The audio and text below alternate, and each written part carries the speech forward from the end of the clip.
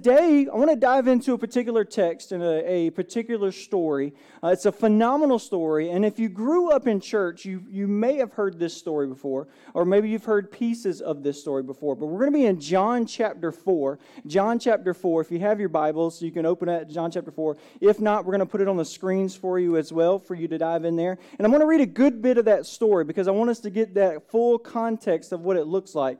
But a couple of things that are pretty fascinating about this story is that this is the longest recorded conversation between Jesus and someone else.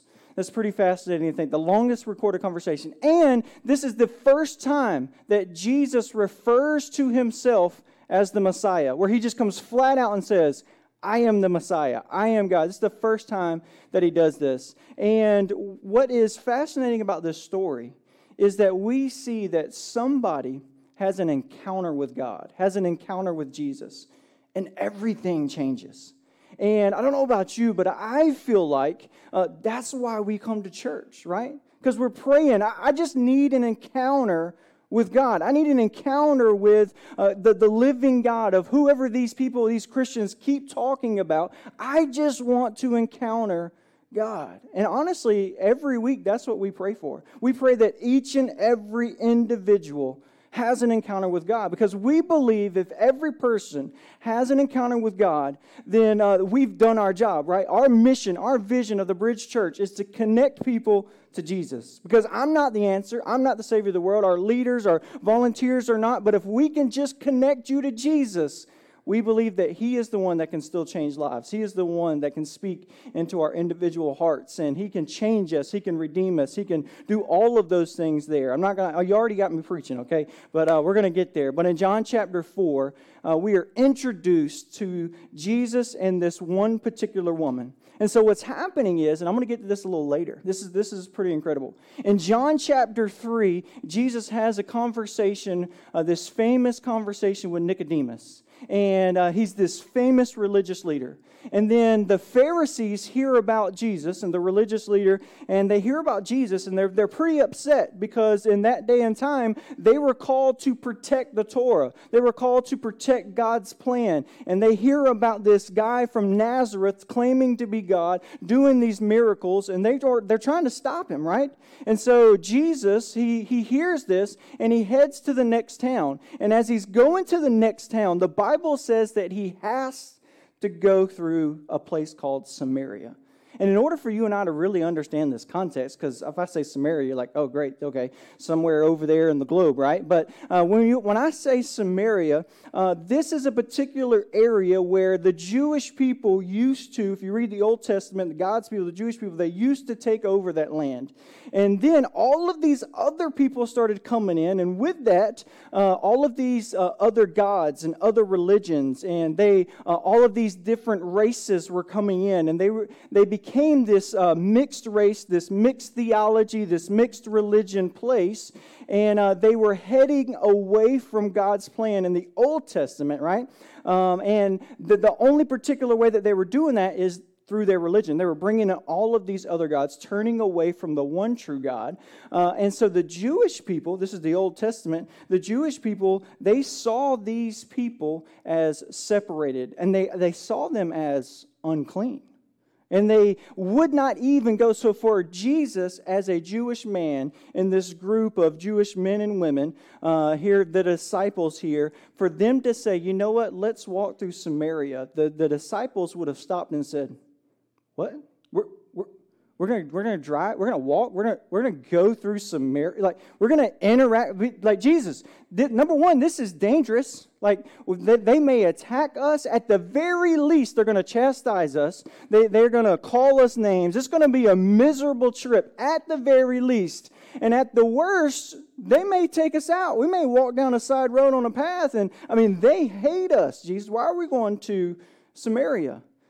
But I love this Jesus in John chapter 4, and we're going to pick up here, John chapter 4, verse 4. Everybody still okay?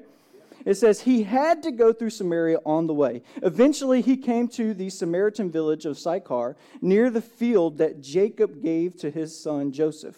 Jacob's well was there, and Jesus, tired from the long walk, sat wearily beside the well at noontime. Soon, a Samaritan woman came to draw water, and Jesus said to her, please give me a drink. He was alone at the time because his disciples had gone into the village to buy some food. The woman was surprised, for Jews refused to have anything to do with Samaritans. She said to Jesus, "You are a Jew, and I am a Samaritan woman. Why are you asking me for a drink?" Jesus replied, "If you only knew the gift God has for you, who you were speaking to, you would ask me, and I would give you living water." "But, sir, you do not have a rope or a bucket," she said, "and this well is very deep. Where would you get this living water?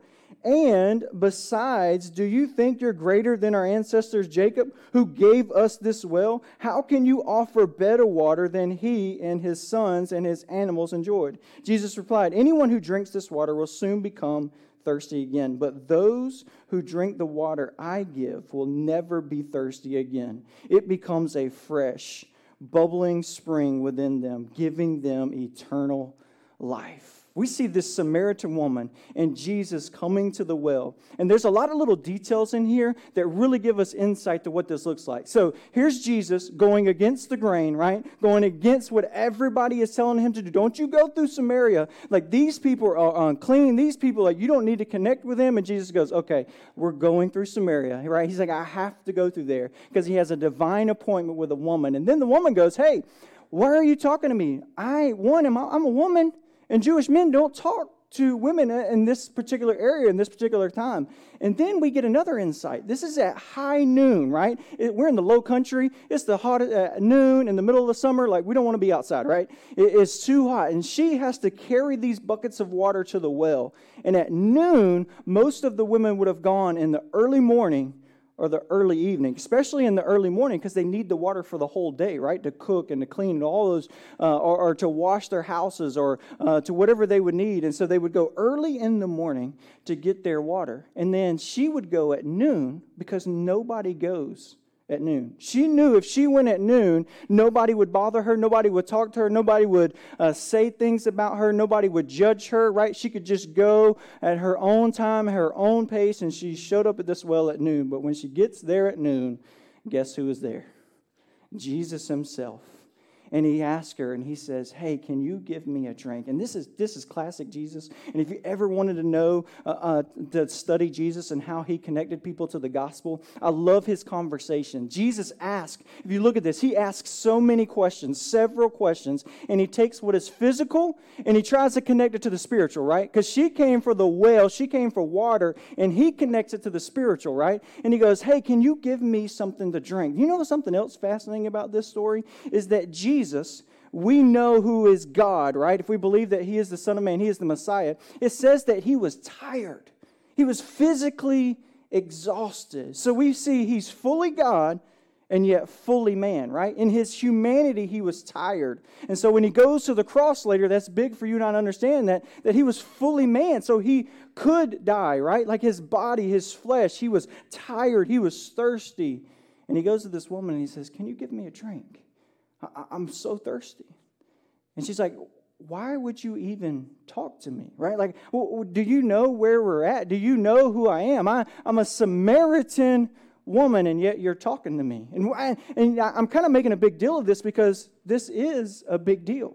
When the disciples come back, they're so confused at why Jesus would be doing this. Why is this so significant for you and for me? It's because Jesus is making a statement. He is making a new way, right? Like, he is the Messiah. He is the Son of Man who has come to save sinners, right? And what the statement that Jesus is making is that the gospel is for everyone. The gospel can reach every single race, every man, every woman, every child, every background, right? No matter where we're at in life, the gospel can reach us right now, today. And so his church, his New Testament church that we are seeing here today, is for everyone. We read the book of Revelation, and it says that every tongue, every tribe, every nation will be lifting up the name of Jesus, right? What a beautiful sight. Every race, every background. We're going to have people who have done terrible things, but yet they surrendered their life to Jesus, and Jesus forgave them. Jesus is willing to cross all of these cultural barriers, right? And for you and I as the church to go, you know what, this is who God has called the church to be, right? who's willing, you see the kids are having fun back there, who's willing to cross over these cultural barriers to go, you know what? God still loves you. God has a plan for your life. God, and then we see this beautiful picture of Jesus willing to risk his reputation, right? And you notice Jesus was never worried about his reputation, right? He was worried about doing the will of the Father. And he's like, my reputation will take care of itself, right? So you and I, we don't have to worry about our reputation. We are concerned about our character and doing the will of the Father, and our reputation, we can give that to God, right? Our reputation will take care of itself. But if I walk in the will of my Father and I'm willing to do as Jesus did, to say, they may not look like me, they may not talk like me, they may not have the same background as me. I believe the church is called to be made up of many different backgrounds, many different races, right? Many different tongues. And we can see men and women coming together and doing incredible things in the name of Jesus. Amen? And that's what God has called us to.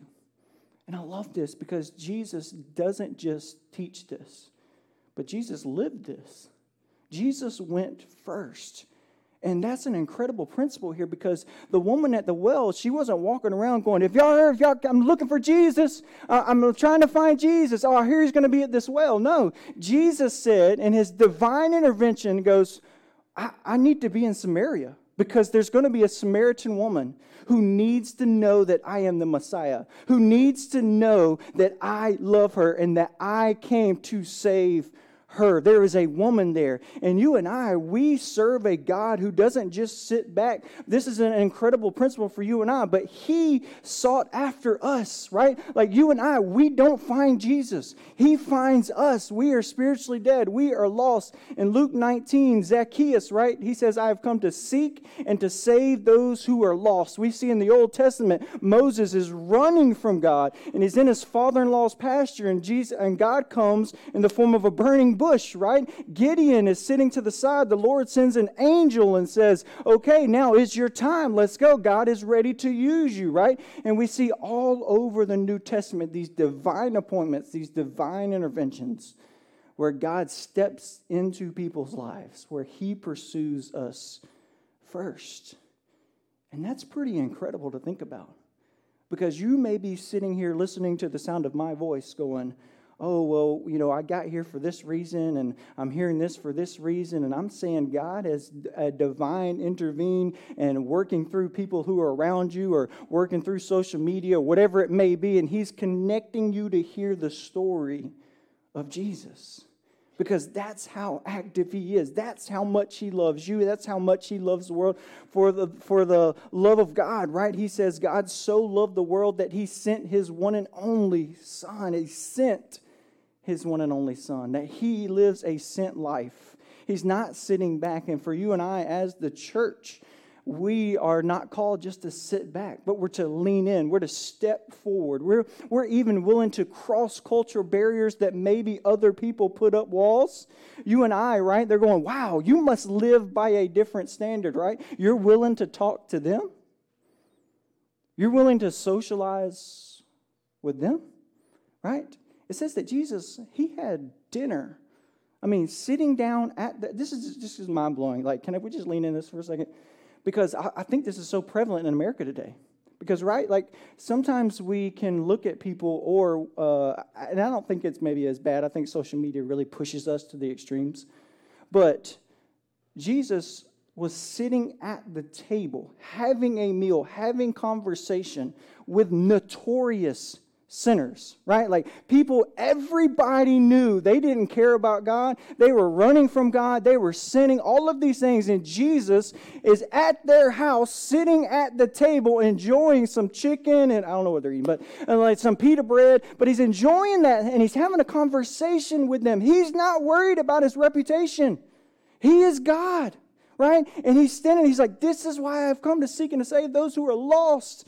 Yes, they don't think like me because they don't know me. They've not given their lives to me, right?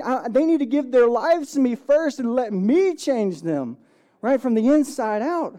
I know they're far from me. That's why they make those decisions and talk that way and do, those things, because they don't know me. And we as the church are called to do the same. When my ears kind of perk up now. I kind of have a church planner mindset anyway. If somebody goes, ooh, that'd be a hard place to plant a church, I'm like, where is that again? Right, like, let's write that down again. Like, ooh, those would be hard people to talk to. Who's that again? Okay, yeah, right? Like, because I believe Jesus can reach every culture. We're getting ready to go to Honduras, and I'm going with a team in April, my wife, and a couple of people here, Miss Cindy and them are going in June, and they're going to cross cultures. And what I love about that is we will go and preach the exact same gospel, and people will give their lives to Jesus. Right? And it's not bound by culture or geography. It's that Jesus is big enough for it all, right? He will cross all of those cultural barriers that you and I have set into place. And another thing that we see here from this story is this woman at the well, right? She's coming, and Jesus tries to transition the conversation from the physical to the spiritual. And he says, hey, you're coming to get this water, but what if I could tell you that I could give you water that'll never run dry, right? And he takes from the Spirit, and she's still kind of confused. She's still kind of thinking about the physical water, and she's like, you don't even have anything the well is very deep. Like, what are you talking about? How you didn't even come with a cup. You didn't come with a bucket. You didn't come with rope. Like, how are you going to get water? And he's like, oh, I can give you this water that's bubbling up, this living water that'll give you this eternal life, right? And what Jesus is speaking to is that every single person has a thirst inside of us. Every single person has a God-shaped hole inside of our soul and inside of our heart, and we try to fill it with the things of this world, right? Like I did it. Like I remember chasing all these things, and I can still try to do it sometimes, right? That I had this hunger or this drive that can become unhealthy, right? And we have these moments, especially before we come to know Christ, and we try to fill that void with the other things of this world. But I'm here because I've been there, but when your head hits the pillow at night, it doesn't matter how much money you make. It doesn't matter how many girls you meet, how many guys you meet, right? Look, sometimes we try to fill it. I know there's parents in the house. Sometimes we try to fill that void with our kids. But they're going to be gone one day. And we're left with an empty house, right? So sometimes we try to fill that void with our spouse, right? To go, they will complete me, right?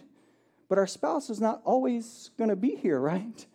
And all of a sudden, we're left questioning, going, God, is this it? I thought this was going to satisfy me. But the problem is when we get it, we realize there's still a hole there, right? There's still a gap there. It's not filling me the way that I thought, because the only way that we can satisfy that thirst is through the name of Jesus. He is the only one that can complete us, right? And when we come together in relationships and marriage and with our kids, right, we come as broken vessels with Jesus who has made us right? With Jesus who has given us His righteousness, and we move forward in His name.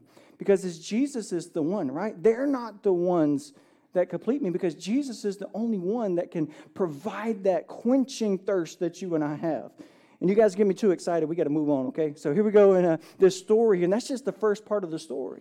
And Jesus continues to try to pull this into the spiritual, right? We see the transition, and right now we're going to see that the story starts to turn, because Jesus turns the water at the well, this divine intervention with this lady, and he really turns it spiritual here, and he becomes really personal with her here in verse 15.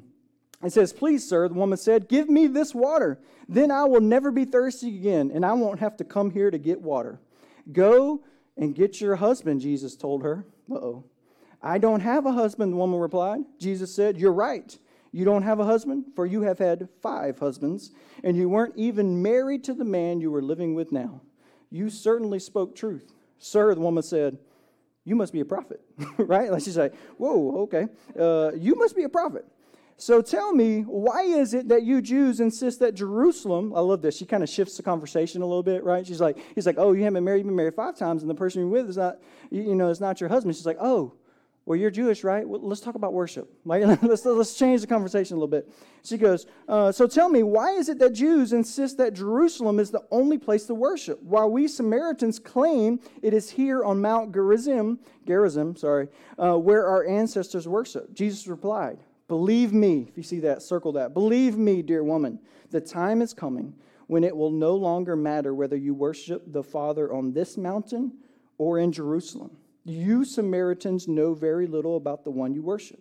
while we Jews know all about him. For salvation comes through the Jews. But the time is coming, indeed, it is here now, when true worshipers will worship the Father in spirit and in truth. The Father is looking for those who will worship him that way. For God is spirit. So those who worship him must worship in spirit and in truth. The woman said, I know the Messiah is coming, the one who is called Christ. When he comes, he will explain everything to us. Here it is, verse 6. Then Jesus told her, I am the Messiah. Just then his disciples came back. They were shocked to find him talking to a woman. But none of them had the nerve to ask. I love that. What do you want with her, or why are you talking to her? The woman left her a water jar beside the well and ran back to the village, telling everyone, come and see a man who told me everything I ever did. Could he possibly be the Messiah? So people came streaming from the village to see him. This is a pretty incredible story here. And we see how Jesus begins to turn the story, and he makes it really personal. And he leans in and he goes, hey, if you want to talk about this, he goes, hey, will you go get your husband? She's like, let's see what happened was, right? But this is, you see that reaction that I just had?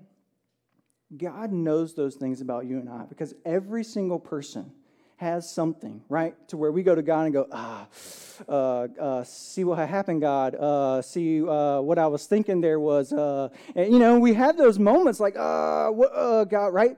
God knew that about her. God knows that about you. And still he said, I have to go through Samaria, because there's a Samaritan woman who needs to know that I am the Messiah, and she cannot save herself. Because Jesus has come to seek and to save those who are lost. Jesus has come as the Messiah. It says that, you just go with me there? All right? Did you get all that? It says, for salvation comes through the Jews. And what he's talking about here is that Jesus is going to come up through the Jews, right? Through the Jewish tradition. And when Jesus comes, he's going to create a new covenant, a New Testament, right? And we see this New Testament come. Jesus did not come to abolish the law, but to fulfill the law. And when you and I place our faith in Jesus, he fulfills the law for you and I. Because when you and I look at the law, it acts as a mirror. And when I look at the law, I go, whoop, messed up there, fall short there, fell short there, right? Fell short there. I could read the Old Testament, or I could read the 10 Commandments, or I could go to the Sermon on the Mount, right? And read Matthew 5. We just studied the Beatitudes, and I can see all those places I have fallen short. But Jesus says, I have come to give life and to give it abundantly. And she says this. I want to kind of land the plane here a little bit, and over the next 3 hours, and I'm just kidding. You're like, we got to go. I want to give us 4 things that I believe we see that this woman does as she enters into a relationship with Jesus. 4 things. I believe these are 4 things that you and I can apply to our life here and today. And I believe no matter where you are, you could be lost. You can apply these 4 things to your life. You cannot have a relationship with him yet. You could be following Jesus for the last 30 years. And you can lean in a little bit further to these 4 things as God kind of takes us on this faith building journey as we're walking with him in life. And the first one, he says here in verse 21, he says, believe me, dear woman, right? He says that you and I, we are first called to believe in who Jesus is. She had to understand that he is the Messiah. And then she had to believe it, right? She had to believe the Pharisees. This is what I was talking about in John chapter 3. Nicodemus is there. He hears the same gospel message. You must be born again. And he's pointing to himself, and Nicodemus turns away. He's a religious leader, well known, right? But Jesus came to save Nicodemus, and he came to save the Samaritan woman, right? He came to save the one who is popular, has a great reputation. I mean, he was probably on a teaching circuit, right? Like well-known in the community. Jesus came to save him and the Samaritan woman who she was so terrified of society that she went to the water at noon so she didn't have to interact with society. And Jesus goes, I've come to save both. I've come to save every person. But you and I, we have to believe and who Jesus says that he is. And that's not something that I can do for you. That's not something your parents can do for you, right? That's not something your neighbor can do for you or your small group leader. That's something that every person has to come before God and have that moment of going, you know what, God?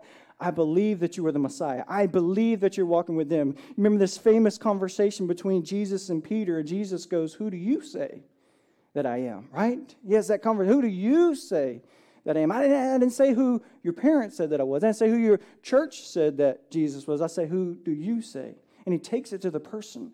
He takes it to the individual because God is saying, I am here to build a relationship. I'm here to make a way and to seek and to save those who are lost. And so that first step, we see that she believes in him. And then this is the big one right here, right? Because as we believe in Jesus, as we place our faith in him, then God calls us to surrender. He calls us to surrender. And there are moments, I believe, in our lives where this may be easier than others, right? The Christian fight is the only fight, the only battle that is won through surrender, right? Where I then take my life and go, God, I believe that you created me. I believe that you love me so much that you sent your son Jesus to die on the cross, right? It's a divine intervention to meet this place because you're the woman at the well. I'm the woman at the well, right? Because God intervened for you and I to have an encounter with Jesus. And once we believe that he is the Messiah, then we have to have the moment of going, God, I give you my life. I surrender my life to you. And that's kind of big, that's broad, that's general, and it can count, that's not even a word, I can't talk today. That can sound very kind of big, and yeah, I've given my life to Jesus. But as we think about our daily lives, I give my decisions to Jesus, right? I give the way that I view relationships to Jesus. I give my view of marriage to Jesus. I give my view of how I parent to Jesus. I give my view of how I see other people in the world. I surrender that to Jesus. I give my view of myself, right? I surrendered that to Jesus. And now I surrender that and I pick up what Jesus says. Because Jesus says that he is the what? The way, the truth, and the life. The truth is a person. If we ever want to know what the truth is, we can look to Jesus. He is the visible picture of the invisible God. And we see this, that God is saying we are the way, he is the way, the truth, and the life. And I surrender that to him. Romans chapter 12, one of my favorite illustrations in Romans chapter 12, it talks about being a living sacrifice. You know what the problem is with a living sacrifice? Is it keeps climbing down off the altar, right? Like Tuesday comes, I'm having a rough day, I'm climbing off the altar. God, I got this. I'm going to double time it. I can make this happen. I can push harder. I can work more. I can do whatever it is, God. I got this. I'll tell you, I'll be vulnerable with you. 2 weeks ago, I had a climbed off the altar moment, right?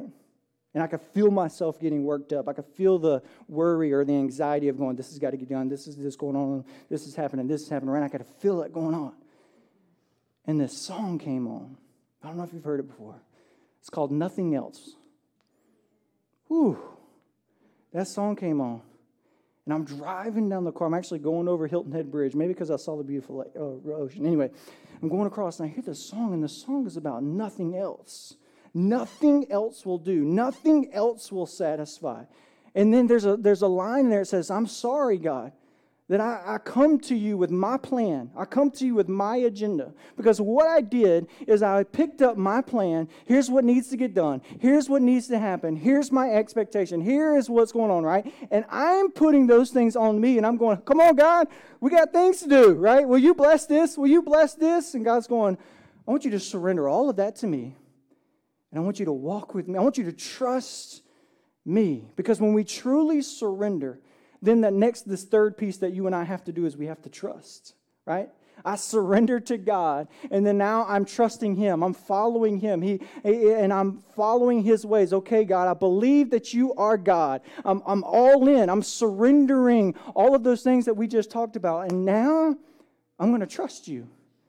Okay, God, this is one principle. This is one truth that you said. I'm trusting you. I'm picking it up. And this is who I am now. I am a new creation in Christ, right? And then as the enemy tries to whisper to us and says, and gives us these temptations, right? And God gives us the power to overcome those temptations. The devil comes in our ear and starts to whisper, you are nothing. You are fully alone. No one loves you. You didn't take care of the dishes today. You're a terrible mom. Oh, your kid said that this week? How can you even call yourself a Christian? Right? Oh, you did that at work? Oh my. That's it. There's no hope for you. Look, don't be open with God. Don't live in Christian community. They're going to call you. They're going to beat you down. They're going to say you're wrong and you're terrible and all of these things, right? The enemy starts to whisper those things into our lives, and God is going, hey, I want you to believe in me. I want you to trust what my word says. I want you to go back. Anytime you feel the insecurity, we feel the insecurities in our life, we need to go back to our identity in Christ. Go back to who he says that we are, right? Go back to what his word says and what his truth says. And I pick that up and go, you know what, God? I even feel this, but I'm trusting that your word says this, right? This mental picture is happening in my mind. I'm going to surrender that, and I'm picking up what is true. I'm picking up what is right, and I'm following. I'm trusting you in that, right? Because I fully surrendered. I'm trusting you in that. And then the last one here, is everybody still okay? As I trust God, something happens with this Samaritan woman, and it's so seamless that it almost seems effortless, right? She has this moment of obedience. And I don't even know if she would call it obedience. She is so overwhelmed with the goodness of God, right? With who Jesus is, that she gets up, she drops her water that she lugged all the way up the mountain to the well for, right? She drops it in excitement, and she runs back to the city, and she's like, hey, come and see this man who told me everything that I was, and he still talked to me. Come, let me show you this Messiah, and he still loves me. Let me show you this guy. Come, you have to meet him. And she's telling the whole city. She is acting in obedience. She's not worried about her what? Reputation? She's like, I met Jesus. You need to meet him too. Like this guy right here, he knows everything about me, yet he still came. Yet he still is willing to save me and to change me, to take me in, to give me wisdom, give me direction. And she's saying, you need to come see this man, right? And she lives out in obedience to what God's word says, right? But it doesn't come until she believes. She's willing to surrender. She's trusting God. And when she does all of that, all of a sudden, you and I, obedience becomes this almost overflowing motion of like, oh, I got to do this. I need to, my life needs to reorient myself because I've already surrendered, right? And I'm trusting God, and now obedience comes next as I'm walking with God in this. Because God says that, he said, I've called to worship in spirit and in truth, right? He's saying in the Old Testament that the Spirit of God would come down into the holies of holies inside the temple. In the New Testament, he says that the body of Christ, you and I, are the new temple, right? Because the Holy Spirit dwells in you, dwells in me. And then spirit, when we worship, so you and I, we can all go up and we can go outside underneath these beautiful palm trees, and Jacob can sing with a beautiful song with the worship teams, and guess what?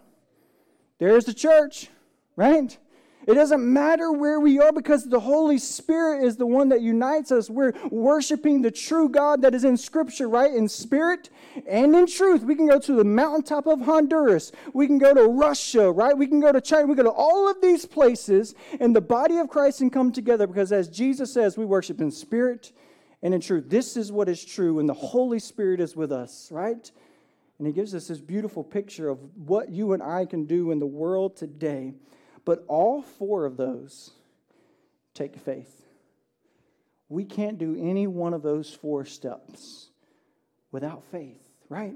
Faith is what binds all of that together. It's when I place my faith in Jesus. As I'm willing to trust him. I'm willing to walk with him.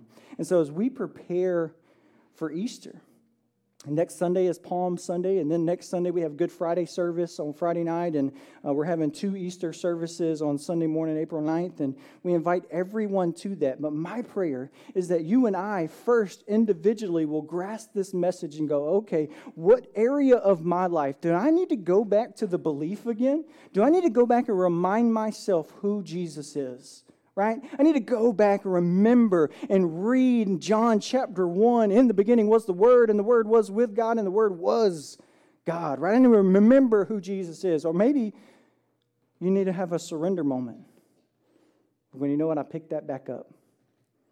I'm trying to carry it again. God, I need to give this back to you, right? Or maybe it's a moment of trust of going, God, you know what? I've kind of been like holding this thing, but it's been like down here, and you keep bringing it up in my mind, you keep bringing it up in my heart, but I just need to trust you, and I just need to do it. I just need to obey. I need to trust that this is your plan. This is your will for my life, right? Charles Stanley, he used to say this beautiful sentence. He says, it's my job to be obedient and to trust God with the consequences, right? My role is obedience. God's role is reputation. God's role is consequences, right? I'm just following Jesus, right? I'm walking in obedience to His word and to His truth. And He is saying, I want you to trust me in that. And so if you're praying for that, or maybe you're in the room or listening online and you hear this story and you're saying, you know what, I've never truly surrendered my life to Jesus and I need a relationship with Him. And I'd love to pray with you today, and we'd love to walk with you today. In fact, we're celebrating baptism today, which represents a life with Christ and going public with our faith. And so maybe you want to surrender your life to Jesus, and we can help you get baptized right here today, making that declaration. And so whatever that step may be, my prayer is that you wouldn't look to the people around us, but we would look to Jesus. And go, Jesus, you're the only one that can provide this abundant life. You're the only one that can provide this nourishment, this eternal life that you have. God, and I've been seeking it in all of these other things. Jesus, and I need you. So let's pray together, and I'd love to pray with you. If you've never given your life to Christ, I just want to guide you through this prayer, and it's just this heart posture before God. You could pray something like this. Dear Heavenly Father, God, I've been chasing the things of this world. God, and I realize I have fallen short in sin. God, I ask that you would save me. I believe that you are God. I believe that you died on the cross for me. I believe that you rose again. I ask that you would save me, God, and change me forever. And if you prayed that prayer here today, there's a Connect card right there in your seat. I'd love for you to fill that Connect card out, and we'd love to walk with you and pray with you. I want to pray for the church. Dear Heavenly Father, we come before you. We know that the Holy Spirit unites us. The Holy Spirit is dwelling in us as believers, God. I pray that you will highlight things in our lives. I pray that you will remind us who you are. God, I pray that we will fully surrender to you. Maybe there's something we keep picking up, and we're surrendering that to you today, God. I pray that we will trust you with your plan, with your way of life, because you are the truth, God. And God, I pray that you will help us to have the faith to continue to walk in obedience to your word, that it becomes a natural outflowing, God. I pray that you stir our souls for those who are lost here in the low country and the world around us, God, that it may be intimidating or outside of our comfort zone, God, but yet you had to go through Samaria, and I pray that you give us that same spirit, God, that we're willing to cross the living room or cross the boardroom or cross the workplace or cross the neighborhood, whatever it may be, God. God, and I pray that you help your church not let it get complicated. God, I pray that we keep you the main thing. God, I pray what's on our lips would be, come and see the man who saved my life. God, I pray that you give us wisdom and grace as we head out into this week. We love you. We praise you. We ask this in Jesus' name we pray. And everybody said, amen. Let's stand and worship together. Thank you for tuning in to the Bridge Church podcast. If you would like to find out more information about our church, you can simply visit our website at thebridgebluffton.com. Have a blessed day.